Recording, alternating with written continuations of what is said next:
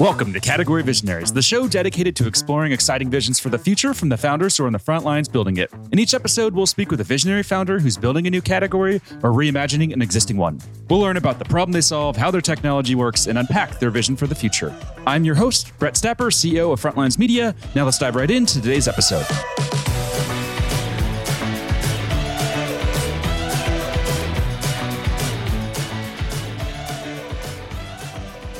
Hey everyone, and thanks for listening. Today I'm speaking with Spencer Thompson, CEO and co-founder of Prelude Security, a continuous security testing platform that's raised over $30 million in funding. Spencer, thanks for chatting with me today. Thank you so much for having me. No problem. So to kick things off, can we just start with a quick summary of who you are and a bit more about your background? Sure. I'm a kind of strange, odd case of being a security executive. So a little bit about me is I grew up in Niagara Falls on the Canadian side, so very close to Buffalo. Grew up in a very heavy manufacturing town, which influenced a lot of how I thought about careers in general. And the reason why that's relevant is after high school, roughly the year after high school, I actually didn't end up going to college, read, roughly 200 books on neuroscience and psychology and parenting and economics and all sorts of strange things, became obsessed with career development, and ended up starting a company called So Can You when I was 21. This was back in 2012. And that company was designed to help organizations and individuals find their ideal careers. So think about a career test that you've taken in high school or college. Think about a modern one that was designed in 2012, not in the 1950s. So, recommendation algorithms, mobile first, et cetera. Ran that company for roughly 9 or 10 years, exited the company in 2021, and then started Prelude, which the original version of Prelude was actually a school. It was a cybersecurity training school in New Hampshire and in Seattle, and then eventually pivoted to become what it is today. Let's talk a little bit about that first startup. So what did you learn from that experience, or what was one big takeaway that you learned from that experience? Yeah, in some ways I had no business running the startup. So I started the company with no real technical background, no real business background. I had this absolute obsession with solving this problem. The problem was really born out of an experience that I had had in high school, which was, we'll call it the vast preponderance of the individuals that I knew in my high school graduating class all ended up studying the same thing at the same universities, which is roughly healthcare, health sciences in the same universities. And I didn't really know why. And so did a bunch of digging into basically how they were given that advice. And the very short answer was guidance counselors had come back from conferences, had said that there was a lot of money in pharmaceutical sales. Whether that's true or not, it's a different conversation. And roughly, I would say, north of 50% of kind of the parents of the kids in the graduating class worked in some version of manufacturing. So where I grew up was like very heavy GM, Ford, subsidiary type employment, including my dad. And so I think because of how homogenous the careers of the parents were, it ended up kind of trickling down into how the kids chose careers. And so I started it really based on that belief that there was a better way of figuring out, not dogmatic, but actually based on their individual kind of attributes. But I really had no business starting a business. And so the hard part was it was a struggle to raise capital. It was a struggle to build the first version of the product. It was a struggle to actually figure out a business model. I would argue that we actually never really figured that out. We figured out a data model, a growth model. We never really reached escape velocity on the business side. Over the life cycle of the business, we ended up raising $11 or $12 million. So we ended up raising real amounts of capital and exiting the business, which was fine. I mean, for the people involved, it was fine, but it was a real struggle the entire time. And so I think the big lesson for me was in doing kind of the business that I'm doing right now, a lot of the kind of most fundamental thinking and call it the obsession with excellence across every dimension of the business was just not there in the first company. I just didn't know. I didn't know that you had to have this absolute kind of, we'll call it depth of thinking on every single dimension from business model to hiring to, branding and messaging to everything else. And so it was a very deep learning experience. I'm immensely grateful at all the people that decided to go on the journey, because in some ways, why would they believe some 21-year-old and give them money and come work for a person like that? But yeah, there's lots of lessons. Were you happy with the exit? Do you wish now that you would have sold it for more or held on to the company and kept growing it? Or are you content and happy with how it all ended?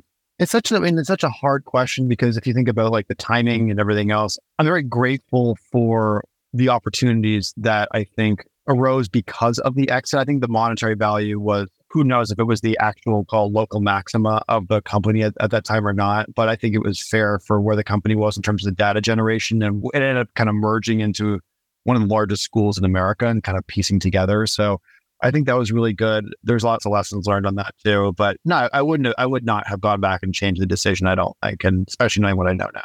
A few questions we'd like to ask, and the goal here is really just to better understand what makes you tick. First one is, what founder do you admire the most, and what do you admire about them? Yeah, I have like one weird answer to this, maybe, and one normal answer to this, I'll start with the normal answer. So the normal answer is probably Larry Ellison, which is maybe common, but maybe not that common. I think Larry, for all of his maybe personality things that are associated with him, like if you read software, I mean, you have a person who's just 100th percentile in terms of sales ability and 100th percentile in terms of technical ability, that has gone through how many reboots and restarts and redoing things himself of Oracle. And I mean, I think yesterday the billionaire, Bloomberg billionaires ranking with you is at what, $134 billion. Like, I don't hear anybody ever talking about Oracle as a company they look up to. I don't ever hear anybody talking about Larry as a company they really look up to. And yet it's this unbelievable, we'll call it foundational, almost plumbing infrastructure level success story that I think is really interesting. So that's the more common one. This person is not really a founder, but you're asking what makes me tick. The person that I would say I admire that has founder-like characteristics is a guy named Norman Borlaug, which may be familiar or unfamiliar to the audience, but Norman Borlaug was basically, he won a Nobel Prize in 1970 he invented basically a new strain of wheat starting in Mexico, and then it propagated out across the world that basically reduced the net estimates are that 1 billion people did not go hungry or did not starve as a result of the technology he invented for, call it increasing the production of wheat. And so he was, did a lot of research in Iowa. There's a very famous book called The Man Who Fed the World based on him. And I think the innovation that comes out of that and the net effect on human beings, which I think will relate to a bunch of the thematic elements of what I talk about, is super inspiring. So those are two examples. Nice. I'm a big fan of Larry Ellison as well. And I wonder if he's not as popular because he never really bended his knee. He doesn't really kiss journalists' ass. He really just does his own thing. And I think a lot of the other billionaires, people who have that level of success, to some extent, they do kind of cave and they do kind of conform, but he really hasn't. So I would wonder if that's maybe the reason why.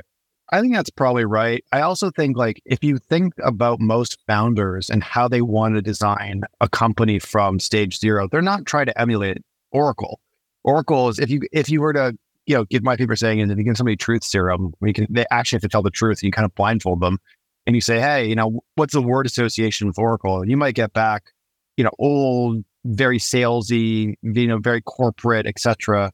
And so I think you just get very few, we'll call it modern, whether it's journalists or founders or anything else, aspiring to build the level of infrastructure and success and frankly enterprise sales success that they've had. Even the A/B tests of running like Salesforce, which obviously emulated in some ways out of Oracle. Larry wrote the first check.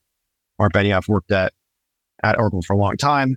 Most people are very familiar with the M&A strategy of Salesforce, success of how they've actually built the thing. Very few people actually know or care about what's going on with Oracle's cloud right now. It's just not it's just not a sexy company to emulate. And I think that's part of it too, is it's just not something that's top of mind for most, at least young type founders. You mentioned software there, and I read that a while back. I also recently read the book, The Difference Between God and Larry Ellison. God and Larry Ellison. It's the title of a book. Have you read that? I have read that. There's a reason I caveated my answer by saying personality stuff aside.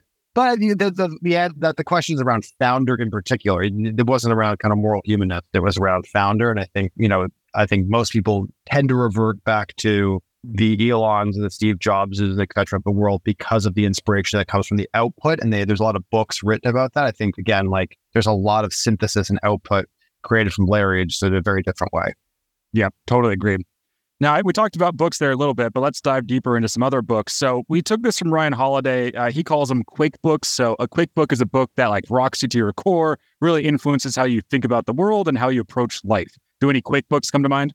Yeah, again, I probably have one common and one uncommon answer to this. So the common answer to this is, I know this is like a cliche, but I still think the Caro books, you can talk about the Power Broker individually. There's a great new documentary that just came out that probably nobody's ever saw, called Turn Every Page, that goes into the kind of working process of Bob Caro and Bob Gottlieb, who just died, who is his editor.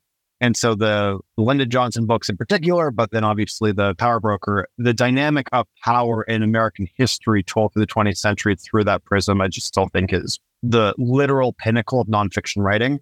And I'm happy to talk about it, but has influenced me in ways around power dynamics and ideology in ways that other books have not. The one that's maybe more atypical is there's a bunch of books by him, E.O. Wilson. There's one about, we'll call it the Man's Search for Meaning equivalent, although that's a phenomenal book we should talk about too. And so, he's very famous for his work on ants, but in particular, his work on anthropology and individuals' and how we actually find purpose and meaning have been very, very kind of critical to how I think about, we'll call it philosophy, moral humanism in general, and a bunch of purpose things. So those are maybe polar opposites in some ways they're related, but I think they're both very inspirational. What was that first one? It's Power Broker, but it's not the Robert Moses story, right? It's a different one? It is. Yep. So Power Broker is Robert Moses, and then the Lyndon Johnson ones. And then the E.O. Wilson one, the one that's primarily the one that I'm talking about, is The Meaning of Human Existence. He's got a couple other books too. All right. So someone recommended that I read Power Broker. I bought it, and it's huge. It's like, 1,000 pages? How good is this book? Should I dive in? This is a serious recommendation. Well, it's even more than that. I think it's roughly 1,700 pages. 1,000 of those pages were cut, so it's supposed to be 2,700 pages. But the fun fact about Robert Caro books is that there's roughly 2.2x the number of words per page as a typical nonfiction book. So it's actually much more than that. And the rumor is that he's writing the fifth book about Lyndon Johnson right now, that one single chapter is roughly 600 pages, to give you a sense. Yeah, I mean, I think it is like, for anybody who cares about shaping and shifting the world that we live in, I think it is maybe the default prerequisite to read. All right. If I end up spending 50, 60 hours of my time here and this book is bad, I'm going to send you an angry email. You can send me any, I'll send you a bunch of other books too. It's almost a guarantee. Watch Turn Every Page first. If you watch Turn Every Page, I guarantee you'll be fired up to actually read the book. All right. Done. I'm sold. Let's switch gears here and let's dive deeper into the company. So we can think about this like the elevator pitch. What's the high level overview of what the company does? Sure. So the easiest way to describe this is through a scenario that exists basically every day in cybersecurity. And the scenario is, imagine that you work at a company that is public, which is relevant because the SEC came out with some rulings last night that changed kind of disclosure forms around public companies. Pretend for a second that you work on the security team in a public company. And one of your competitive companies, maybe sister organizations, competitive organizations, announces that they've been cyber attacked. The question I always ask people is, what happens that day? And something like the following typically happens, which is a board member is reading the Wall Street Journal or Bloomberg with their coffee in the morning. They read about the cyber attack and they forward an email to the CEO of the company, and they basically write WTF. And that CEO takes that email, forwards it to the CISO or the CIO, and writes what the heck, who then sends it to their security team, who ultimately ends up sending that email to CrowdStrike or SentinelOne or Microsoft Defender, large cybersecurity vendors. And they're all actually asking the exact same question, which is, hey, are we vulnerable to that thing happening to us? I believe it's the most primitive, kind of consistent question across cybersecurity. What we do is we're designed to answer that question. It's basically all we do. We allow you to answer that question by asking your system that question through the form of a safe cyber attack that we call a test. And we actually allow you to gather intelligence about your systems that tells you basically in real time, whether you are susceptible to that thing happening to you or not. I have to talk about the details of that, but that is basically all we do. Where did this desire to start a cybersecurity company come from for you? So obviously your first company is very different from this field. Where did cybersecurity enter into your life?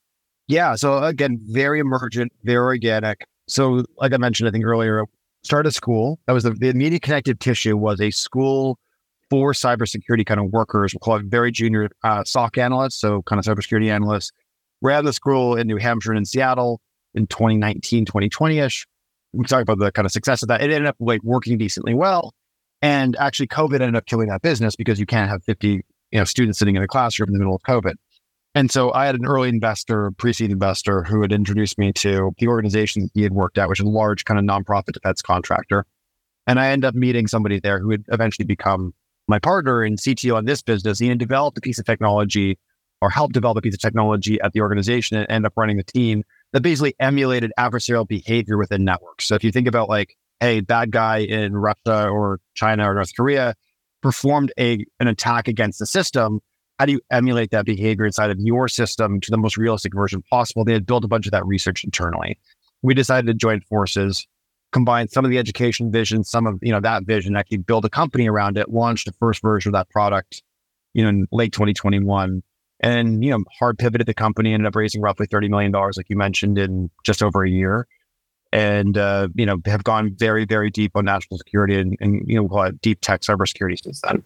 Do you think you have an advantage as an outsider? I work with a lot of cybersecurity companies, and a lot of them, one, for example, he worked at Yahoo as a security analyst. Then he worked at Airbnb, and then VC poached him and convinced him to quit his job. The other one was a CISO, and then he left and started a cybersecurity vendor. So you're not coming from this space, but do you view that as an advantage, being an outsider? I think if you ask most people this question, they would say it's probably still net negative because, there's a lot of domain expertise. There's an enormous amount of, we'll call it context-specific nomenclature. I guess I would answer this in a very specific way, which is I am unable to do what most cybersecurity experts do. Most cybersecurity experts develop a piece of technology typically coming out of the military. So in Israel, the Unit 8100, 8200, in the States is typically working at, NSA or CIA or FBI, or maybe working in one of these large organizations you mentioned. And think about what happens. They have an epiphany or they invent a piece of technology that starts at the government layer, the intelligence layer, and they say, hey, I want to commercialize this product. So when they go to an organization, they're able to act as a domain expert. I invented this, or we invented this. It is something that you need. Here's why. And basically go and have that conversation. If I ever tried that to a CISO, they would throw me out of the room because they'd be like, you're not an expert. And so what do I have to do? I have to come in and ask questions around the kind of core deep problems and issues and come from a place of humility. And so I think from a product perspective, humility is a great unlock for actually synthesizing kind of where the market is today, where the market is going, which is kind of a macro thing, and ultimately where the true pain points live, because it's the only competitive advantage I would possibly have. And so I think that has been whether it's good or bad, I think is up to the market to decide that. I think it is an interesting and unique perspective to bring that allows me to surround, the whole company surrounded by a bunch of, deep security experts. I end up being the person that maybe synthesizes a bunch of macro and micro factors and smushes them together. What's the market response look like so far? Can you talk about growth? Sure. So we've actually gone through two kind of evolutions. So we put out a product called Prelude Operator. That was the first product. It was almost entirely free and open source, very focused on, we'll call it security engineers, purple teams, red teams, allowing them to emulate adversarial behavior inside of their systems. The product that I described, or the purpose that I described a second ago with kind of the forward scenario, we designed a product called Prelude Detect. Detect is designed to allow you to ask those questions of your systems and kind of, you mentioned in the intro, kind of continuous security testing. That category, which we believe is brand new, is a result of that product. And so there was a whole bunch of open source adoption that happened with, Prelude Operator. Detect has been in kind of GA for the last couple of months. We've been very, pleasantly surprised in some ways with the adoption, both from a PLG kind of bottom up people trying it motion, but also from an actual enterprise, contracting perspective. So I would say, we're still early. I will say from not to be so shadowy about this, if you think about the industry that we're in a little bit deeper and think about testing of any sort, the vast preponderance of those tests come from red teams, purple teams, pen tests, like traditional pen tests. These are very manual. They're very expensive typically.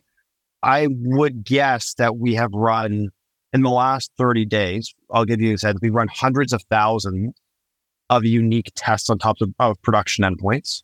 Almost all red team, purple team / pen test type tests are run on development or QA endpoints. They're not actually production endpoints. And so I think the scale is already getting to be, I can't substantiate the claim of it being the largest. I'm not going to do that, but I think quite large relative to the newness. And I think the scale is starting to gather a whole bunch of data that is very fascinating by the efficacy of certain kinds of defenses and certain kinds of systems, which is ultimately the goal of the company.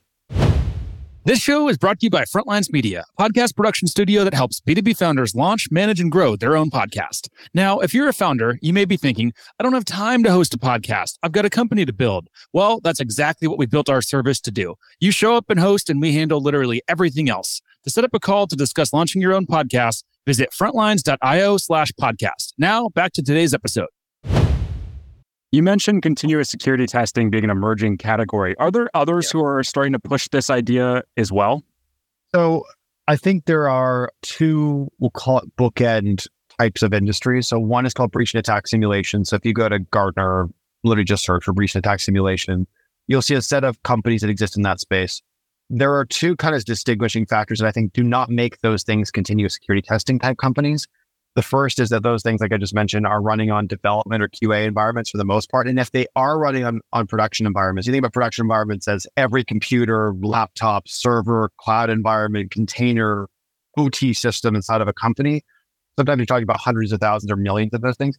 There's never been a company that has figured out how to run at that level of scale. defensive companies have, right? If you think about CrowdStrike or Microsoft Defender, they're running on hundreds of thousands of endpoints, protecting those things. We have not had the equivalent version of that on the offensive, we'll call it the opposite side.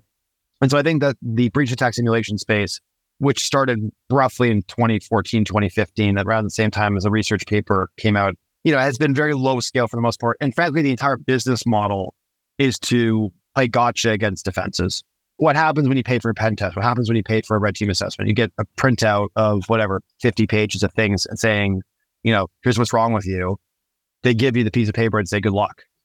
And so our attitude has been, you need to be able to work with and not against the defenses to make them better. So about a month ago, we announced an investment in a partnership with CrowdStrike. And the reason is to create a self-optimizing or self-healing loop with CrowdStrike. So when they actually, are defending a system, we run a test against it. If it, for some reason, is not caught, we actually work with them to self-improve. So those are two big differences that I think mean that the category smells like the same thing, but it's actually very different.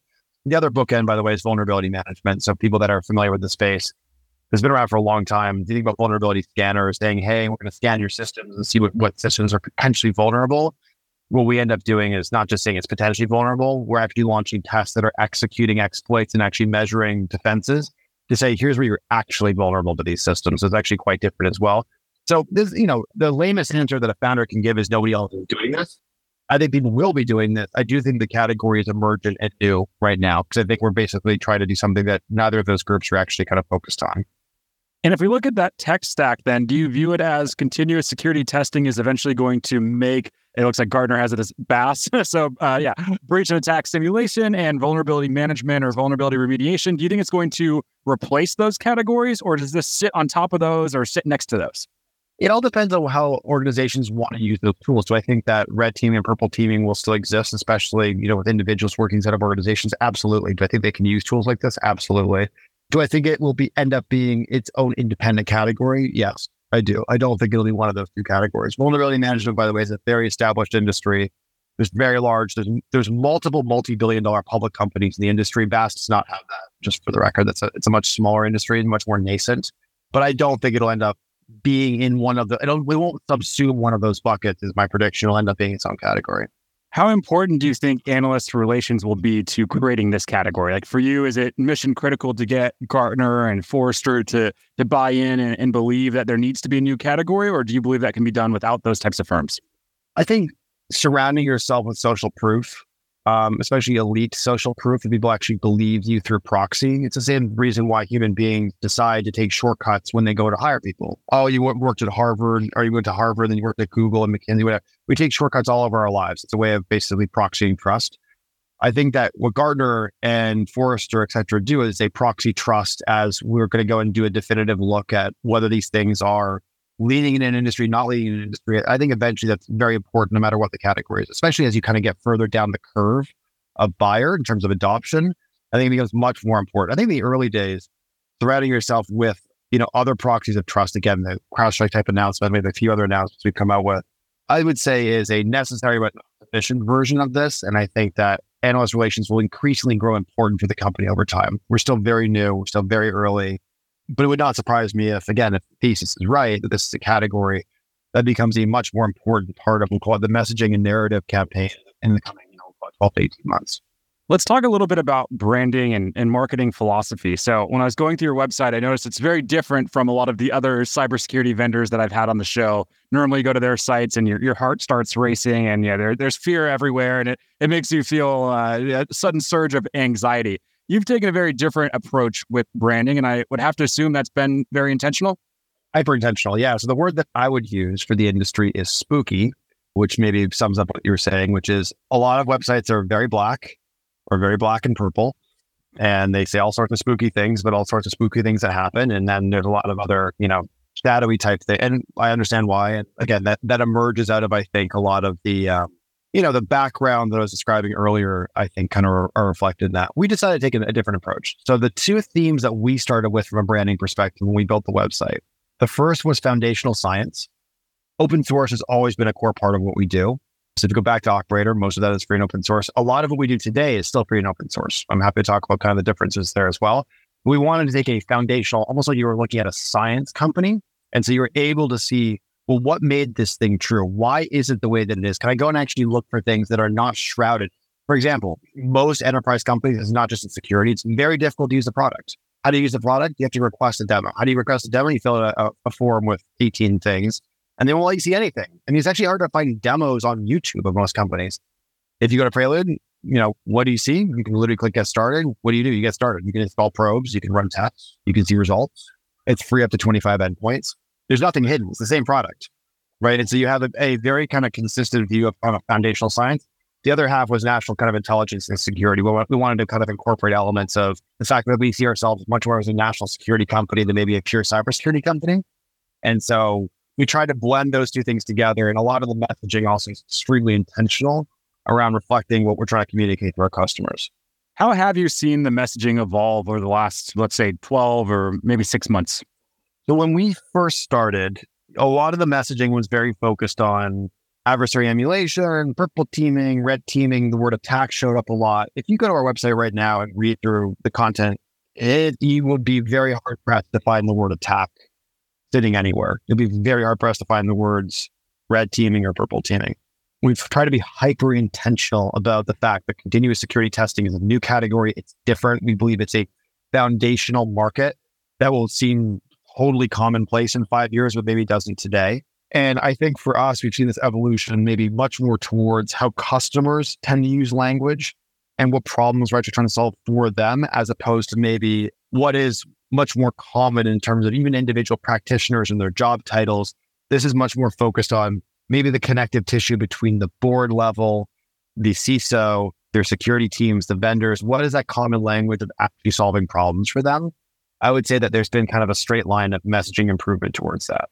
Something else I want to ask about, and I think you touched on it here a few minutes ago, it's about the SEC's news that came out today. Can you summarize that for us?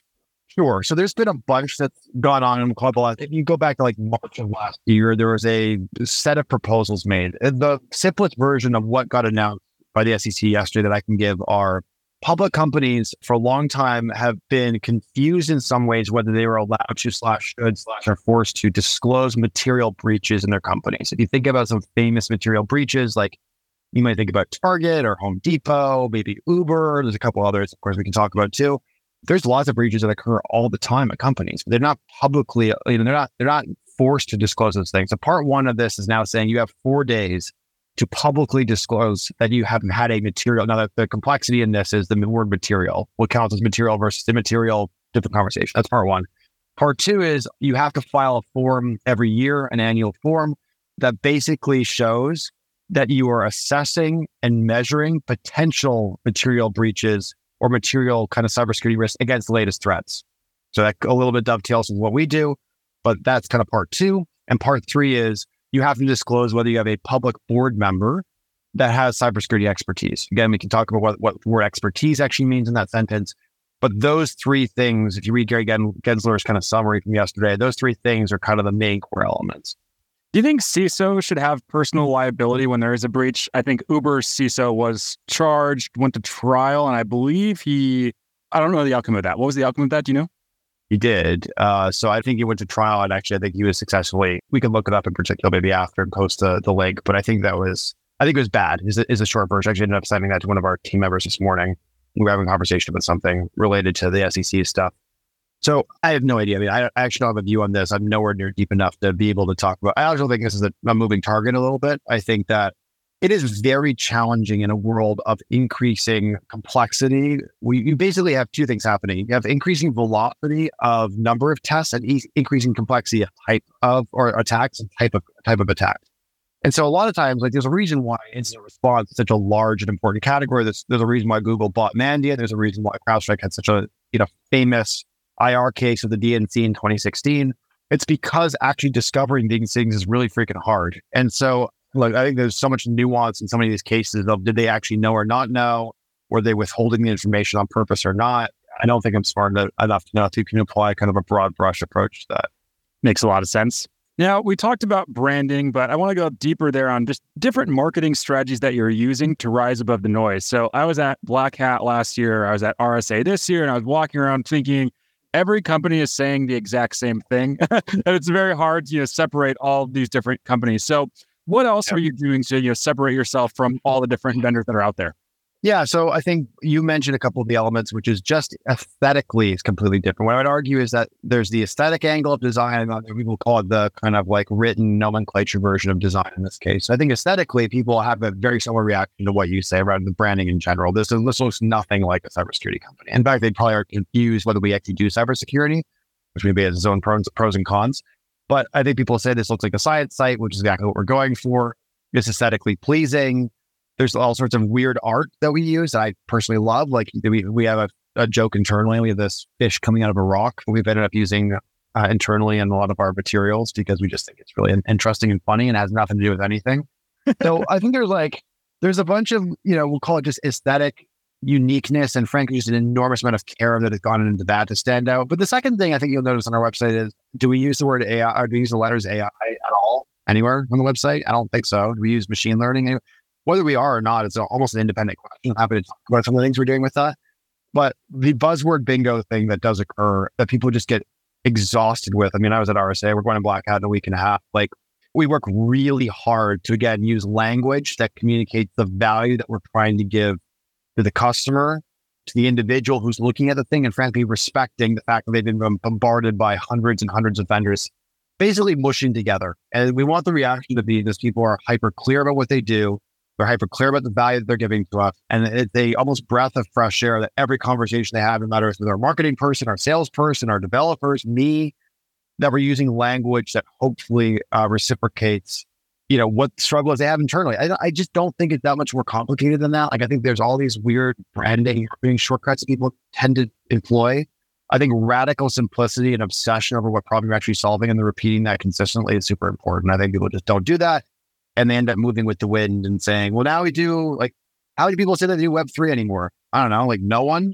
Everybody was a Web3 expert, 12 months ago? And like magically that went away. Like magically, like all of a sudden the tectonic plates shifted on branding in 12 months. Really? You just didn't believe what you were doing in the first place. It's not to criticize Web3, that's a different conversation. But I think people tend to be way too quick to not actually think about foundational narrative and just whipsaw around depending on the flavor of the month.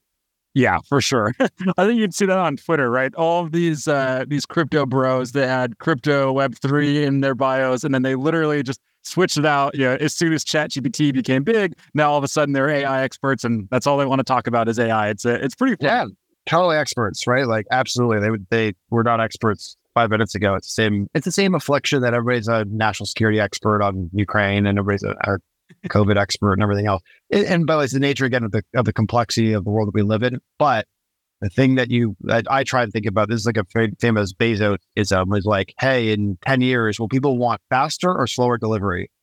Oh, weird. They're going to want faster delivery.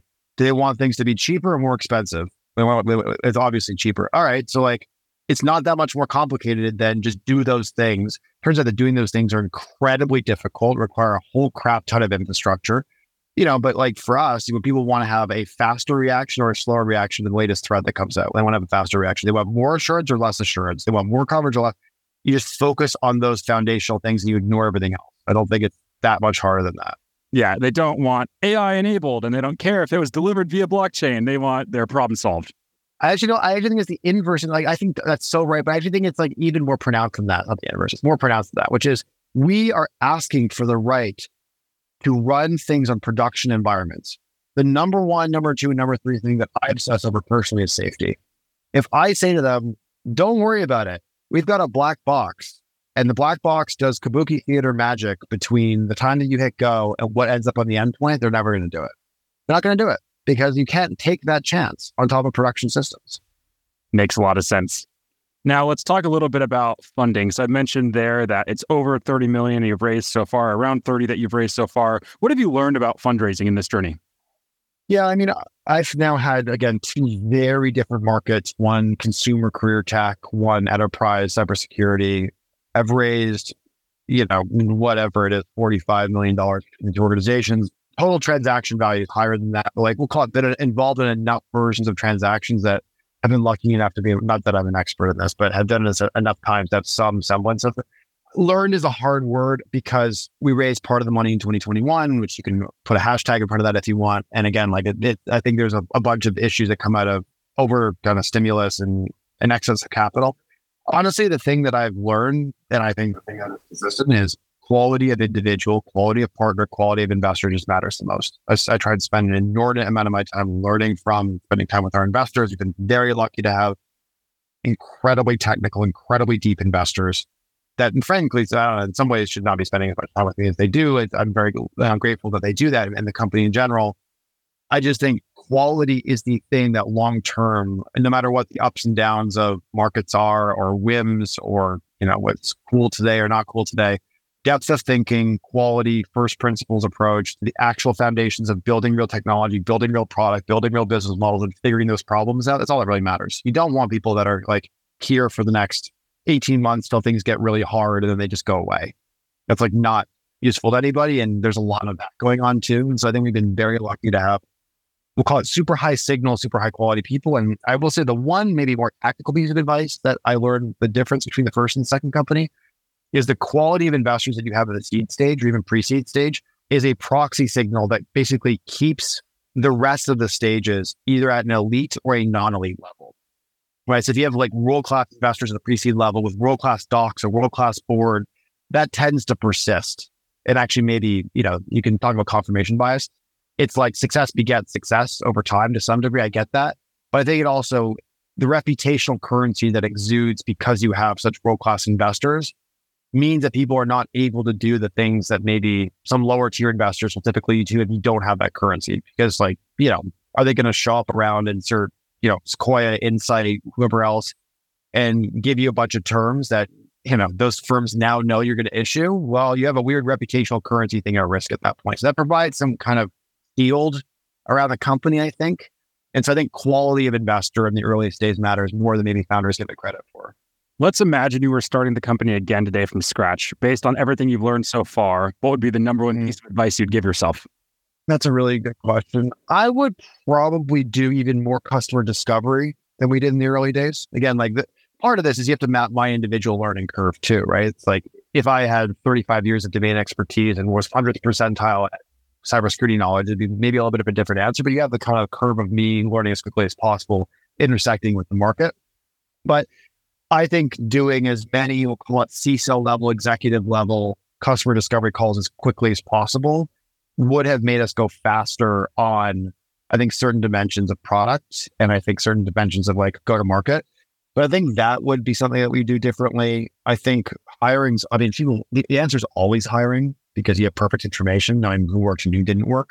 But I think thematically, the idea of hiring people that are more creative, more curious, more obsessed with things that are new, and frankly, don't asymptote out as the company continues to grow because they think, I'm good, I'm an expert at blah. And they basically persist at that level and never actually get better. I think looking for people that grow at the rate of the company is incredibly important. And I think we could have done a much better job with that early on too. So it's not that much of a stretch to say the two answers relate to talent and customers, but I think the subdivision of customer discovery and kinds of hires you would have made would have been probably a different piece of advice. Final question for you, since we're almost up on time here. Let's zoom out 3 to 5 years into the future. What's the big picture vision that you're building? Sure. So I think for us, if you think about what we do with continuous security testing, we ask for the privilege of being on top of production security endpoints in order to run continuous tests against those things and help organizations figure out whether those things are secure or insecure, protected or unprotected. If we are successful at that, what we'll end up having in the not so distant future is, 1, 2, 5, 10 million production endpoints inside of the ecosystem. At that point, you have probably a representative end size of most modern infrastructure. You have a representative end size of most modern Windows environments cut by OS, containers, Mac environments, maybe some OT systems, hospital beds, etc. At that point, what you end up having is what I call national scale intelligence. You end up knowing more about, we'll call it the safety of some of those tools or some of those, environments than a lot of other organizations do. And the reason why that matters is cybersecurity exists today in a purely reactive state. What happens? Big thing gets announced. That's the whole scenario I described earlier in the call. And people react to it. We're trying to kind of close that gap. Well, the way that you actually become proactive in security is to continuously probe and test these devices for all sorts of combinatorics of vulnerabilities and threats. to elicit what things are actually protected against or not protected before an attack actually happens. So the reason why the company is called Prelude is because if you look up what a prelude is, there's two definitions. One's around music. There's lots of Easter eggs in our GitHub around music, by the way, if you want to go look. But the second is, if you look at the definition of prelude, it's the thing that happens before the real thing, right? Like literally the entire point of the company is actually in the name, which is we want to be able to run these continuous security tests to actually test what happens to your systems before the real attack actually happens, so that you can protect yourself against it. So that in combination with the national scale intelligence is basically the, we'll call it 3 to maybe even 10-year vision of the company. Amazing. I love the vision, and I love your approach to building and bringing this technology to market. We are up on time, so we're going to have to wrap here. Before we do, if any founder listening in wants to follow along with your journey as you build and execute on this vision, where should they go? I'm terrible at Twitter, so I don't recommend doing that. You'll just find a bunch of random retweets about stuff, which probably relates to a bunch of the books we talked about. I mean, my LinkedIn's pretty open, and they can ping me on there. Obviously, the company has a blog and a Discord. They can join the Discord. I mean, they can actually email me too. My email's not that hard to figure out. So happy to connect with anybody after the podcast as well. Awesome. Spencer, thanks so much for taking the time to chat, talk about what you're building, and share some of your lessons you've learned along the way, and just some of your perspectives on company building. I've really enjoyed the conversation. I know it's going to be a hit with the audience, and really appreciate you taking the time. Me too. Thank you so much. All right, keep in touch. This episode of Category Visionaries is brought to you by Frontlines Media, Silicon Valley's leading podcast production studio. If you're a B2B founder looking for help launching and growing your own podcast, visit frontlines.io/podcast. And for the latest episode, search for Category Visionaries on your podcast platform of choice. Thanks for listening, and we'll catch you on the next episode.